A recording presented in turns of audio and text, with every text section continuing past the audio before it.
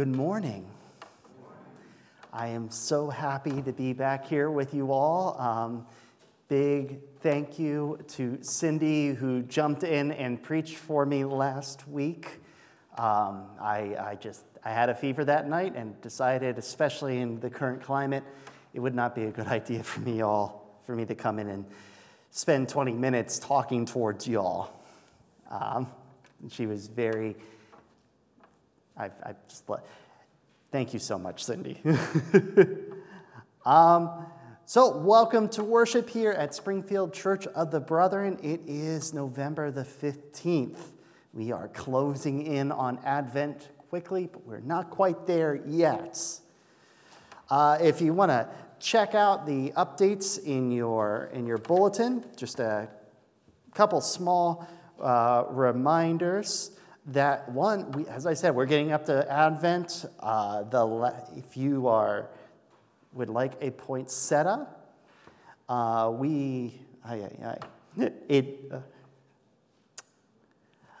orders are due along with the payment by the 29th.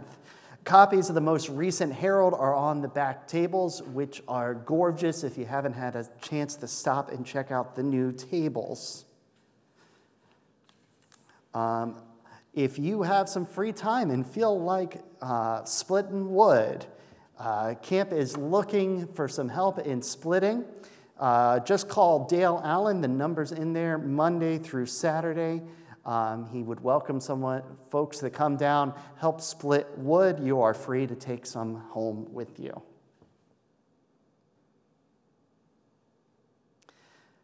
Are there any other announcements?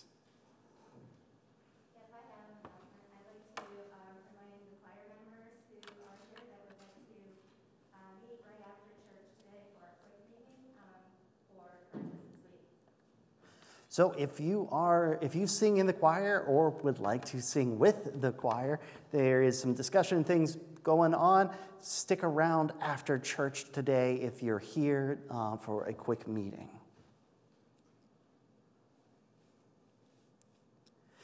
As we move into our prayer request, I've had a few come through to me. Thank you from Bruce for all the prayers and the cards and the calls. He is getting better, and he thanks everyone for all of their support. Rick, the son of our sister, thank you. Norma, thank you. I was just having a brain moment there. The son of Norma, is continuing to heal from bladder surgery, slowly but surely. When I last talked to Norma, she was saying that he is calling people constantly and doing FaceTime. He really misses it being at home, being around the grandkids. He's ready to get out. An update from the Klein family. Alyssa, it hasn't been big news, but she's had 2 surgeries and some complications from such. She is healing, but not as expected in dealing with some other issues. So please hold Alyssa up in your prayers. She's seeing some doctors this week as they continue looking for solutions. Also hold Donna Klein, that's Chris and Doug's mother, in your prayers. She had emergency surgery on the 6th. That was the day before the Russell and Katie's wedding, so they were unable to attend. She is recovering slowly, but is recovering. Are there any other prayers you would like to lift up today? I'm so sorry to hear. Becky's brother-in-law, Deshaun, passed away this last Thursday, you said. So prayers for him and the Maganovich family. Prayers for Michael, who's the grandson of Cecil. He is in Florida with the Coast Guard and tested positive for COVID-19. And looks like he may not be able to come home for Thanksgiving as a result of this. I pray he stays well. Prayer for Dwayne Hawk's neighbor, Lloyd Weimer, who just tested for COVID and is 85. If you will join us as we prepare our hearts for worship.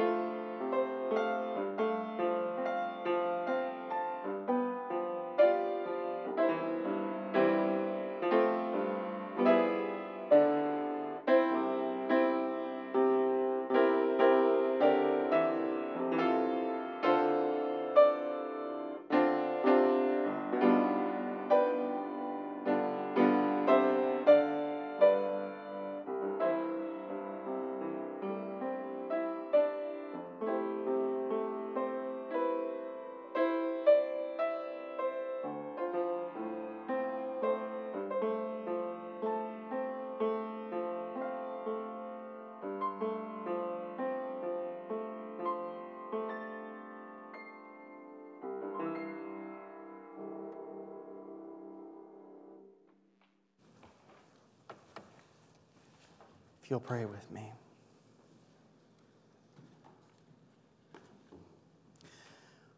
Holy One, Holy Three, we pray for those dealing with this world right now, with these illnesses and sadness.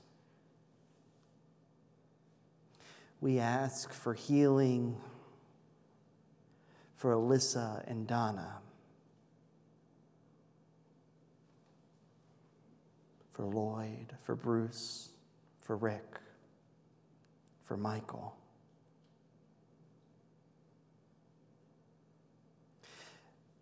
We pray for surgeries that have gone well, and ones that have not gone as well. For those fighting an illness, both young and old, that is so scary and unpredictable.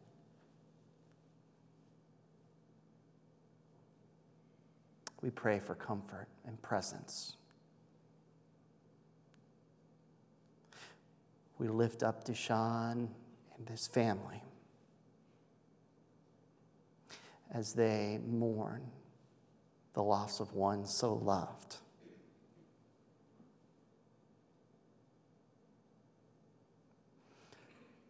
God, we know you are with us in these days.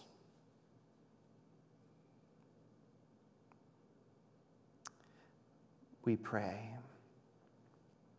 that we feel you, that we hear you, and that when others come to us, that we are able to be your servants to them.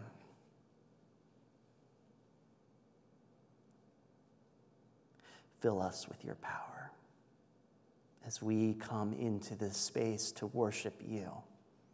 Fill our hearts with you. Give us the strength to go meet the problems that we will encounter in our world, to lift one another up, and to continue to march to a brighter day.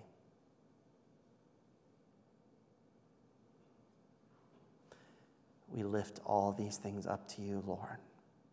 Amen.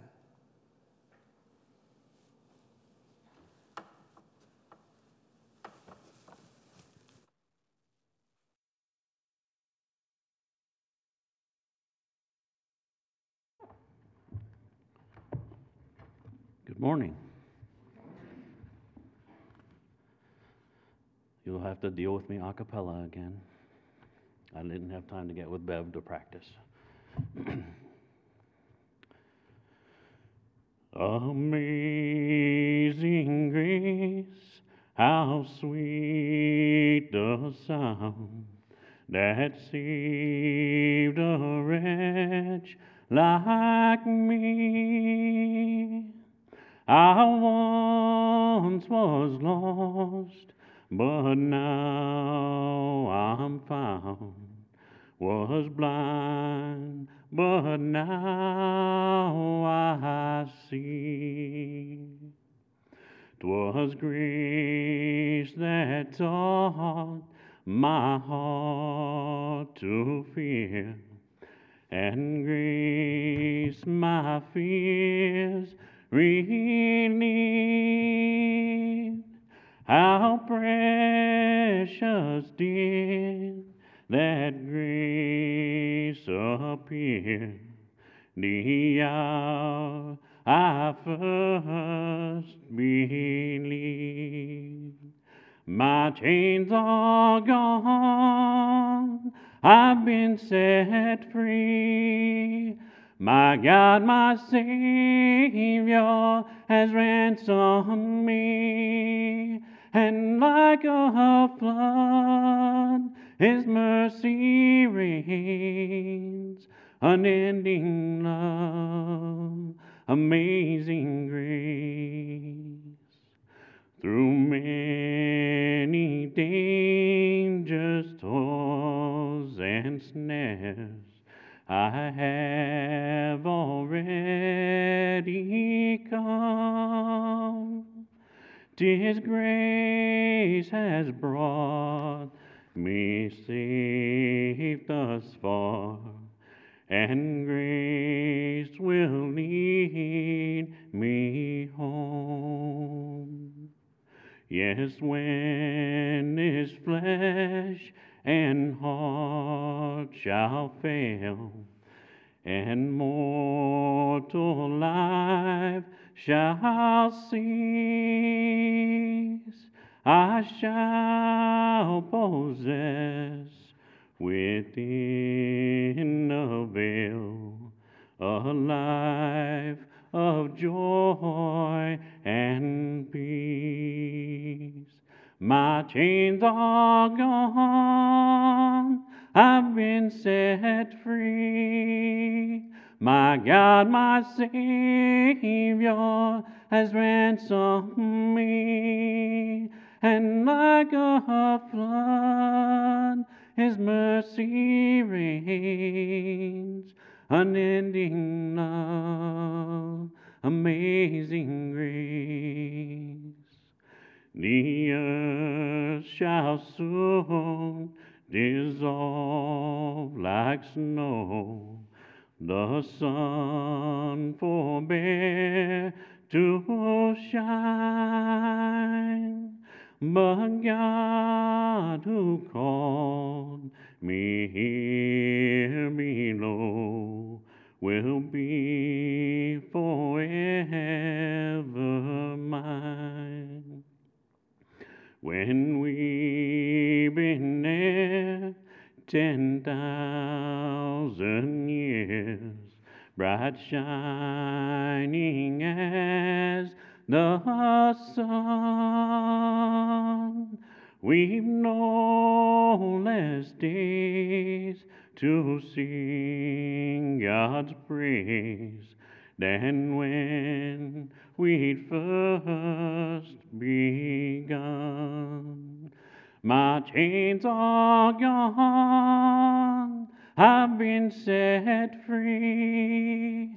My God, my Savior, has ransomed me, and like a flood, His mercy reigns.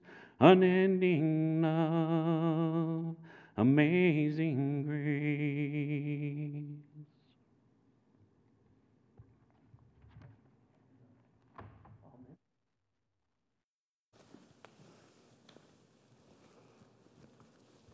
Thank you, Mike.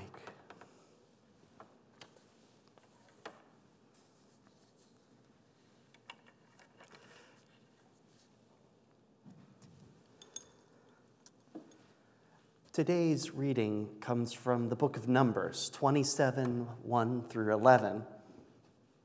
And while I have practiced these names, I will probably mess them up again. The daughters of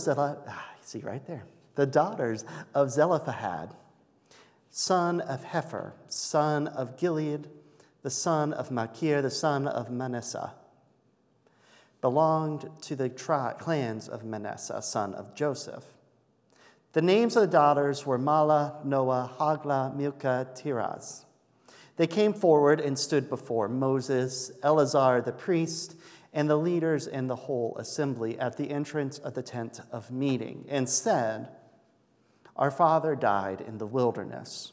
He was not among Korah's followers who banded together against the Lord, but he died for his own sin and left no sons.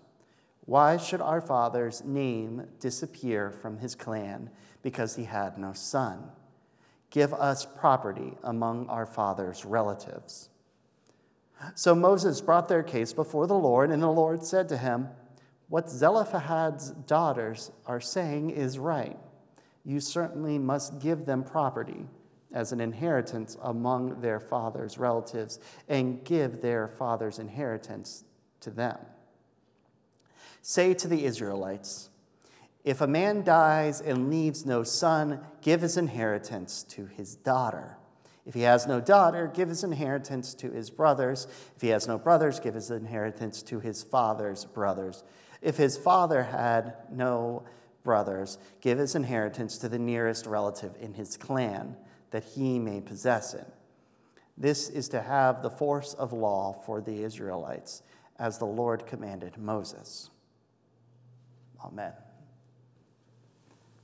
Before I jump into today's sermon, just to let you know, I'm going to be saying the law a lot. And when I'm saying the law, I'm referring to Moses' law, the Torah.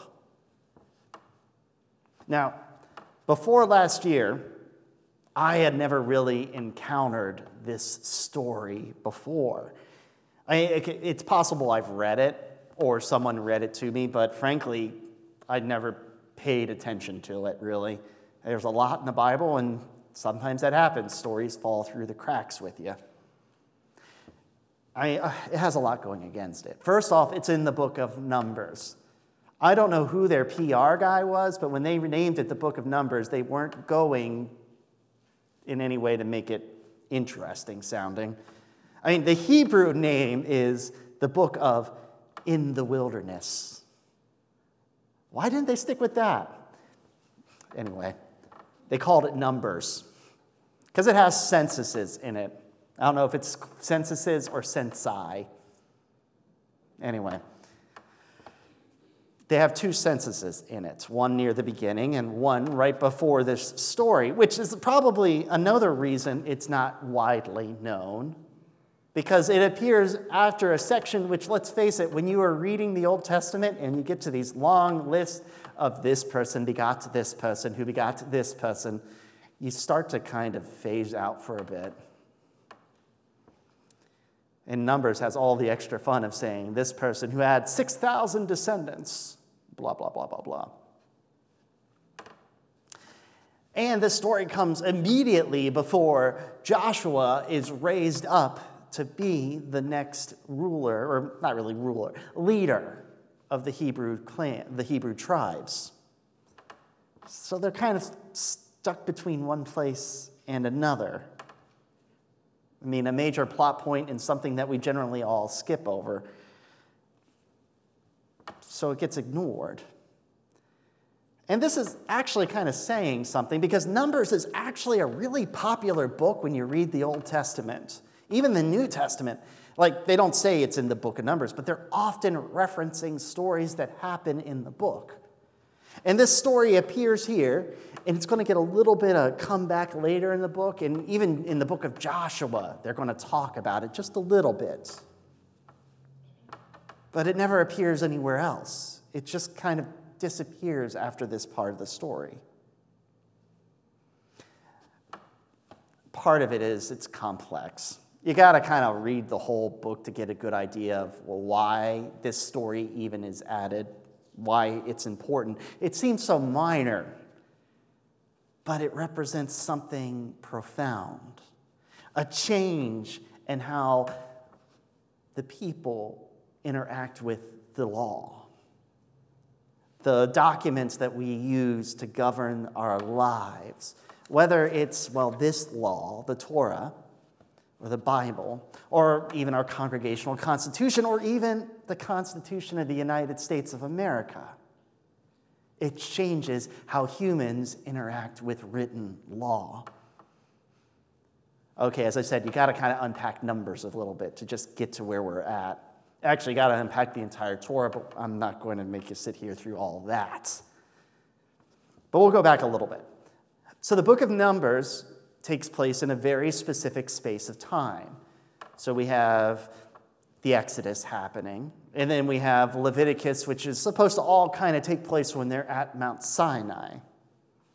And then you have Numbers, and Numbers is the space where it goes from Mount Sinai to just outside the Promised Land. The next book's going to be Deuteronomy. That's where Moses gives his final speeches. And then Joshua, which is the conquering of the Holy Land.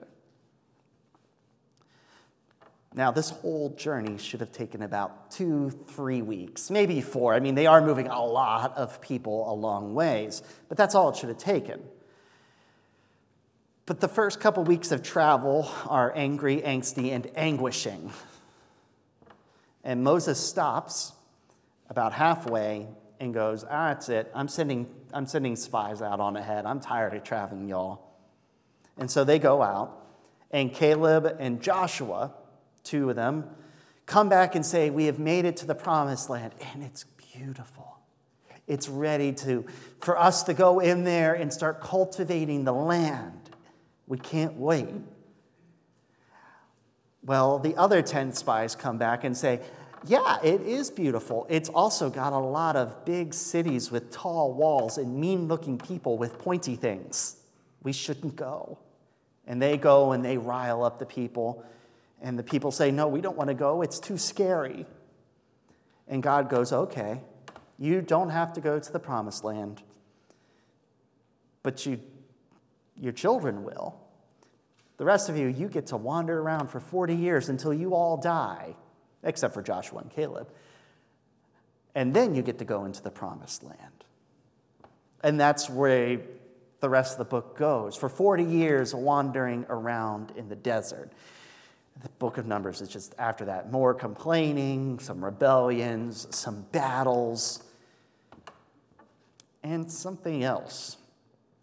The continuation of the giving of the law. Now this, again, started back in Exodus. It's most of all of Leviticus, and through Numbers and Deuteronomy, it just continues. The law is given piece by piece by piece.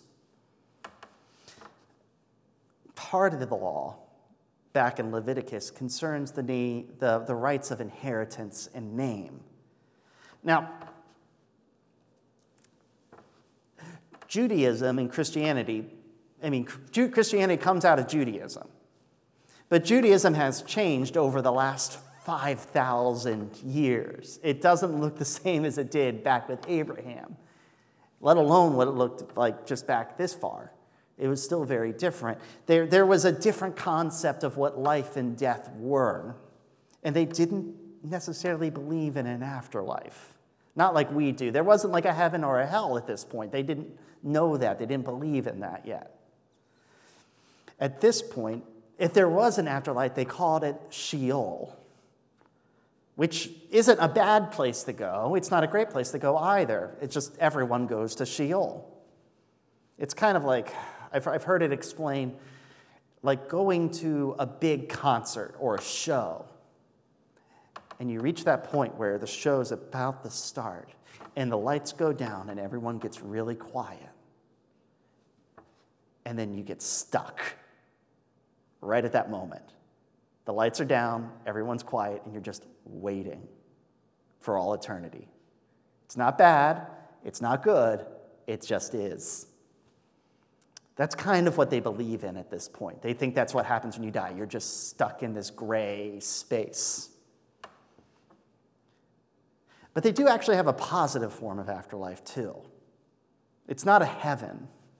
It's kind of like a continuation. It's an eternal life that's granted to you through your name. Specifically, men's names being passed down through lines.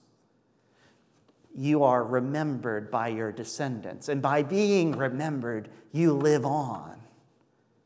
So the law addresses this and says we got to make sure that names are remembered.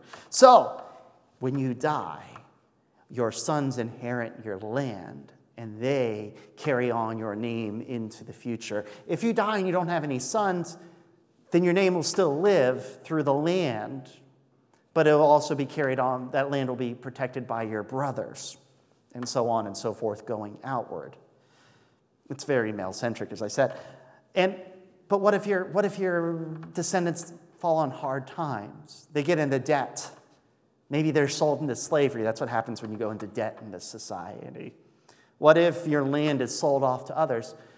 What will happen then? You might be forgotten, and you won't live eternally. Okay, that's all right.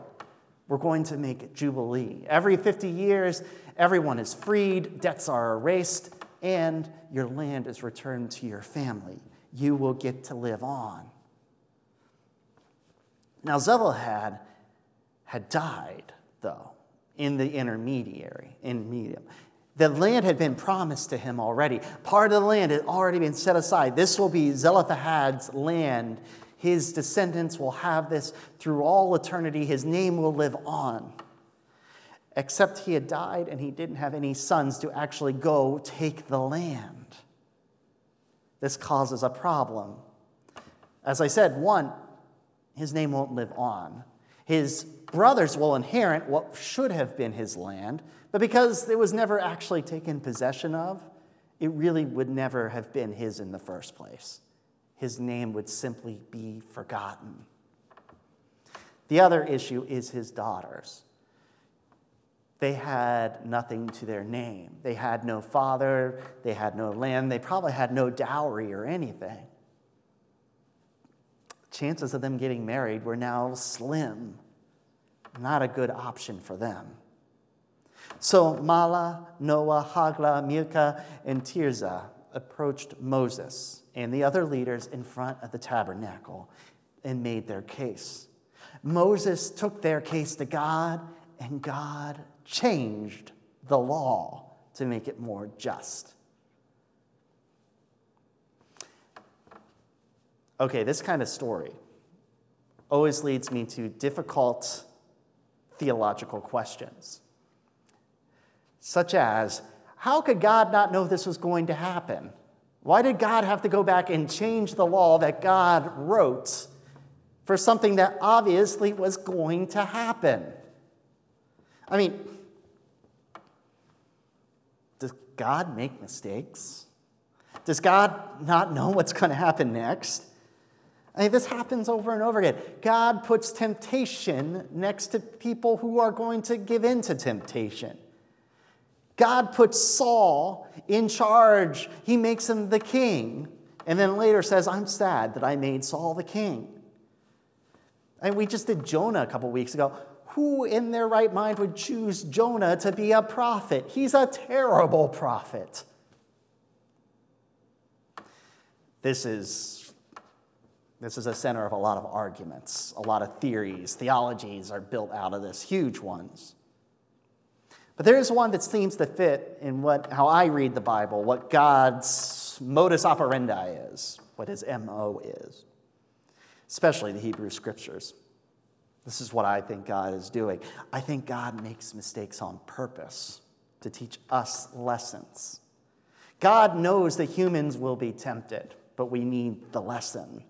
God knows that leaders will come to believe in their own authority and ignore God's, but we need that lesson. Humans need to know that even cantankerous, disobedient prophets can have good outcomes and teach us good lessons. And in this case, I think God is reminding us that the purpose of the law is that it leads us towards justice, rather than justice is achieved by following the law. We humans are really good at forgetting that, I think. I was reminded that constantly when I was living in Lancaster, because near where we lived was this park with the very catchy name of Northwest Corridor Linear Park. We're all about good names today. It's a really long, thin park. I think at the widest, maybe 50 yards across, but it's 20 for most of it. And it's about a third of a mile long. It cuts under 3 blocks. And I say under because it's an old railroad cut. That's why it's kind of hard to say how wide it is, because it's got a really steep wall on one side and a really steep wall on the other side. And that's where the railroad once cut through the city so that it was kind of out of sight, down a little bit lower, and also didn't have to climb up a steep incline.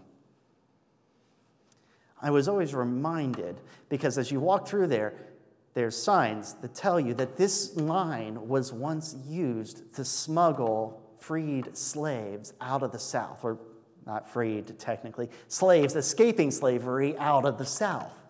That they used train cars with false walls and false ceilings and floors in them, and that they used these cuts so that they could easily get people in and out of the cars without being noticed by neighbors. It was legal to do that. If you were caught, for every slave you were helping get to freedom, you could be, in modern money, fined $33,000. That was basically my entire income at one point. Of course, this is rather tame compared to other things in history we can easily point out. I mean, in Nazi Europe, if you were caught helping Jews, you could end up in the death camps next to them. Sometimes following the law, though, is less important than following justice. But honestly, I mean, I'm pulling out the easy stories. Of course, it makes sense to help free slaves or to protect Jews from Nazis. I mean, the big things are easy. I don't think the story is about the big things. I think the story is about the little things, the small systemic problems that aren't always obvious to us. I mean, when Moses and Aaron and Eleazar and everyone else who was sitting there reading the original copy, do you think they really noticed that problem?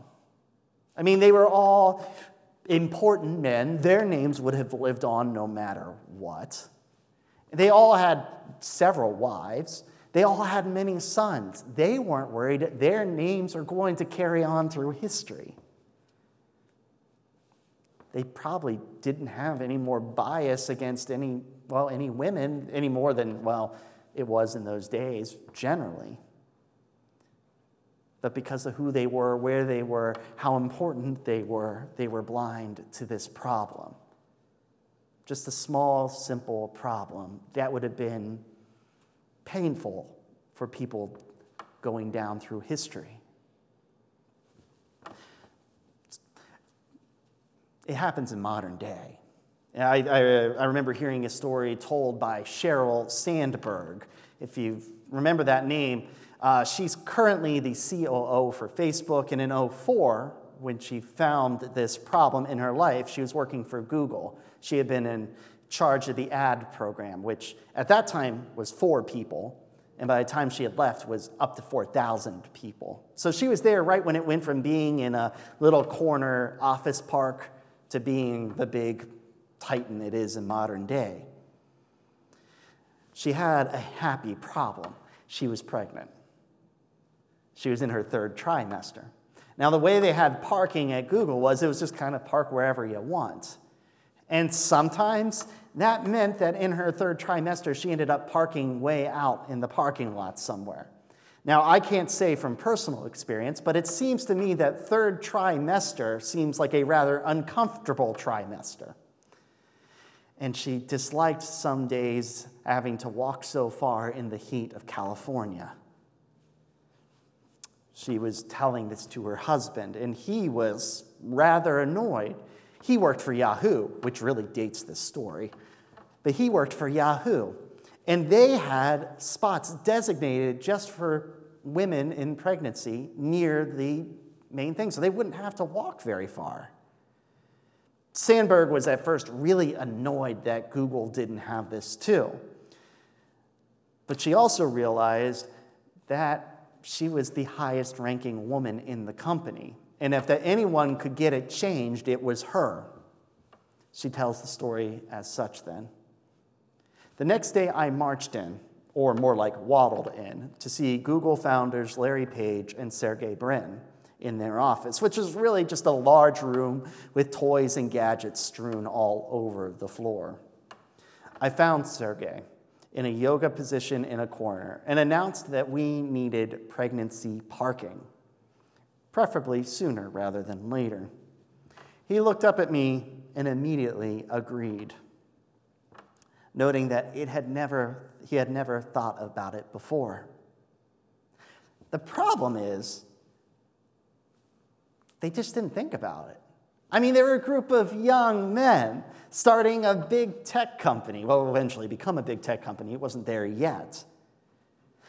Blindness to the problems in our world aren't always because people are making them because they're prejudiced or uncaring or cruel. It's simply we're not always challenged to see through the eyes of another. It can be hard to discern systemic problems.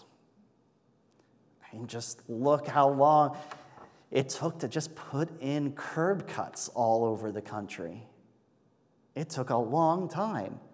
Because if you were a city planner, you probably weren't in a wheelchair. You didn't think about it. Having these problems pointed out to us doesn't mean that we're bad people, because we're not omniscient. We don't know everything. Sometimes we need Mala, Noah, Magla, Mala, Noah, Hagla, Mika, and Tirza to poke us in the eye and make us see a different worldview, how the rules may not be actually serving justice. Now, when these young women approach the leader, God's law transforms from something set in stone to something alive. It transforms to meet the ideal that it was designed to meet, instead of demanding that the ideal come down to meet it. Jesus speaks about the same thing in Mark 2. He's out there walking on the Sabbath with his friends, and they're picking the wheat and eating it. And the Pharisees come along, because technically that's work. It's against the law on the Sabbath. And Jesus says, the Sabbath was made for man, not the man for Sabbath. The point of the law is not the law, but it's to make human life better and more in line with what God calls us to. I think that's what our nation's founders had in mind when they created the Constitution. And they knew they couldn't address all future problems, so they created a system that had a lot of looseness in it, that allowed for interpretation, that allowed for freedoms. They also created a process that would allow the Constitution to be amended in case they did make a mistake, or they forgot to address a problem, or, well, let's face it, as time moves forward, things change. The world isn't the same. Because we have a system like that, we are able to address things like slavery, suffrage, equality, blind spots of the founding fathers, fixed as we move towards a better future. Now, normally, as I would come back to something I mentioned right at the beginning, this is where in the sermon you start to wrap everything back up. But sadly, I think this leads us to an even more difficult question. If the story that God is telling us with these 5 daughters is that God put purposeful problems in the law so that we know that the purpose of the law is to serve justice, are there still mistakes? Are we charged for watching out for problems and addressing them? I mean, we can see how it works going forward as we go towards Jesus' coming. And we see that rabbis, the teachers, the priests continue to write and study the scriptures, the law, and adjust it to meet the world as it comes and changes around them. We can see that that's what they do. Sometimes they go too far. And then we have the prophets coming out and telling them, you've gone too far, come back. Sometimes they don't go far enough. And the prophets come out and say, catch up. Yeah, they make mistakes both directions. But we are Christians. We're not people of the law. Our faith may have come from the law. That might be the soil that it was planted in. But we are people of Jesus. We are the people of the kingdom of grace. There's not an easy answer to it. I wish there was. And I think that's a lot of the difficult questions that Christians are asking one another right now. Where does the law apply here? How do the rules apply there? Where is grace? Where is love? How does it all work? I don't know. I don't really know. I always try to set my compass by Jesus. The thing is, we're all setting our compasses by Jesus, and we still don't all agree. That's okay. We can still work at it.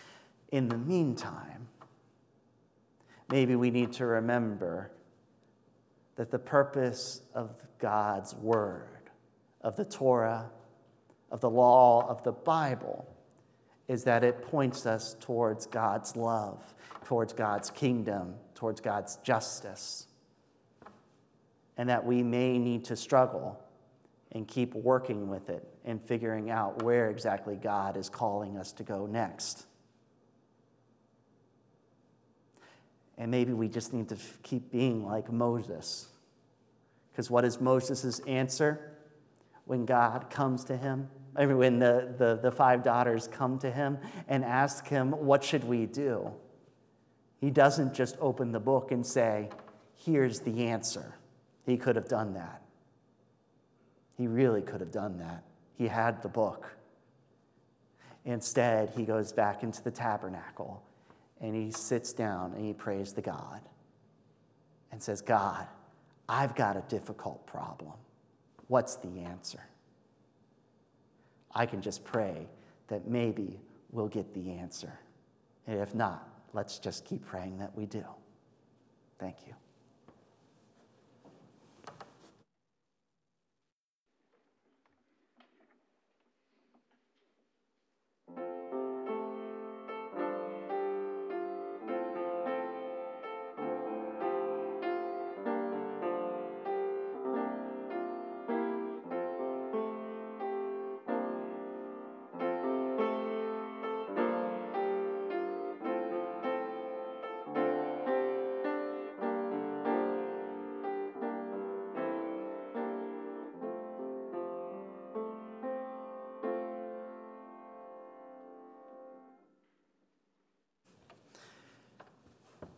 As we go out this week into this world, I pray that we can keep our hearts open to God, taking the problems, the injustice, taking justice, and lifting it up to God and asking, what is the right direction to take? And that we keep ourselves not firmly fixed on black and white word, but keep our heart fixed on God and asking how we should go forward. Amen.